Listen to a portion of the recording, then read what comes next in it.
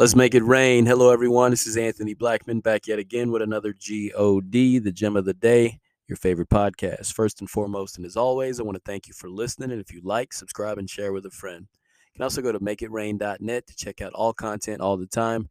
If you're ever having a weekday, check me out. Every weekday, new podcast drops. Today, I want to talk about Proverbs 15:1. But before we do so, let us pray. Dear Heavenly Father, we come to you thanking you for everything you do, your love, your mercy, and your grace, the ability to see your face every time we open and read the Word of God. We thank you in all these things in Jesus' name. Amen. With that being said, Proverbs 15:1. Self-explanatory. Proverbs 15:1. And it reads, "A soft answer turns away wrath, but a harsh word stirs up anger." So nice. I got to read it twice. A soft answer turns away wrath, but a harsh word stirs up anger. Now, I know this from experience, trust me. Energy is contagious. The way you come across is contagious. You ever smiled at someone and they smile back? What do you think's going to happen if you snarl at them, if you're frowning, if you're angry looking?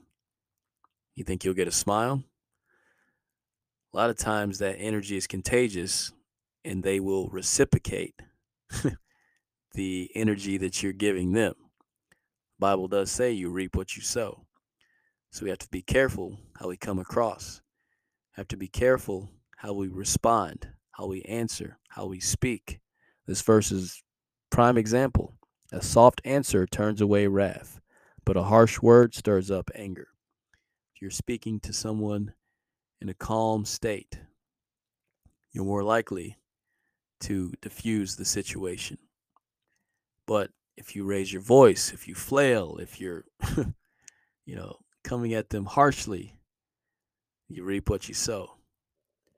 I love this because I try to read a proverb a day. Today's the 15th.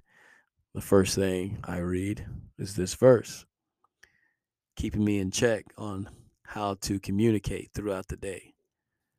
Think about that. The GOD, God bless.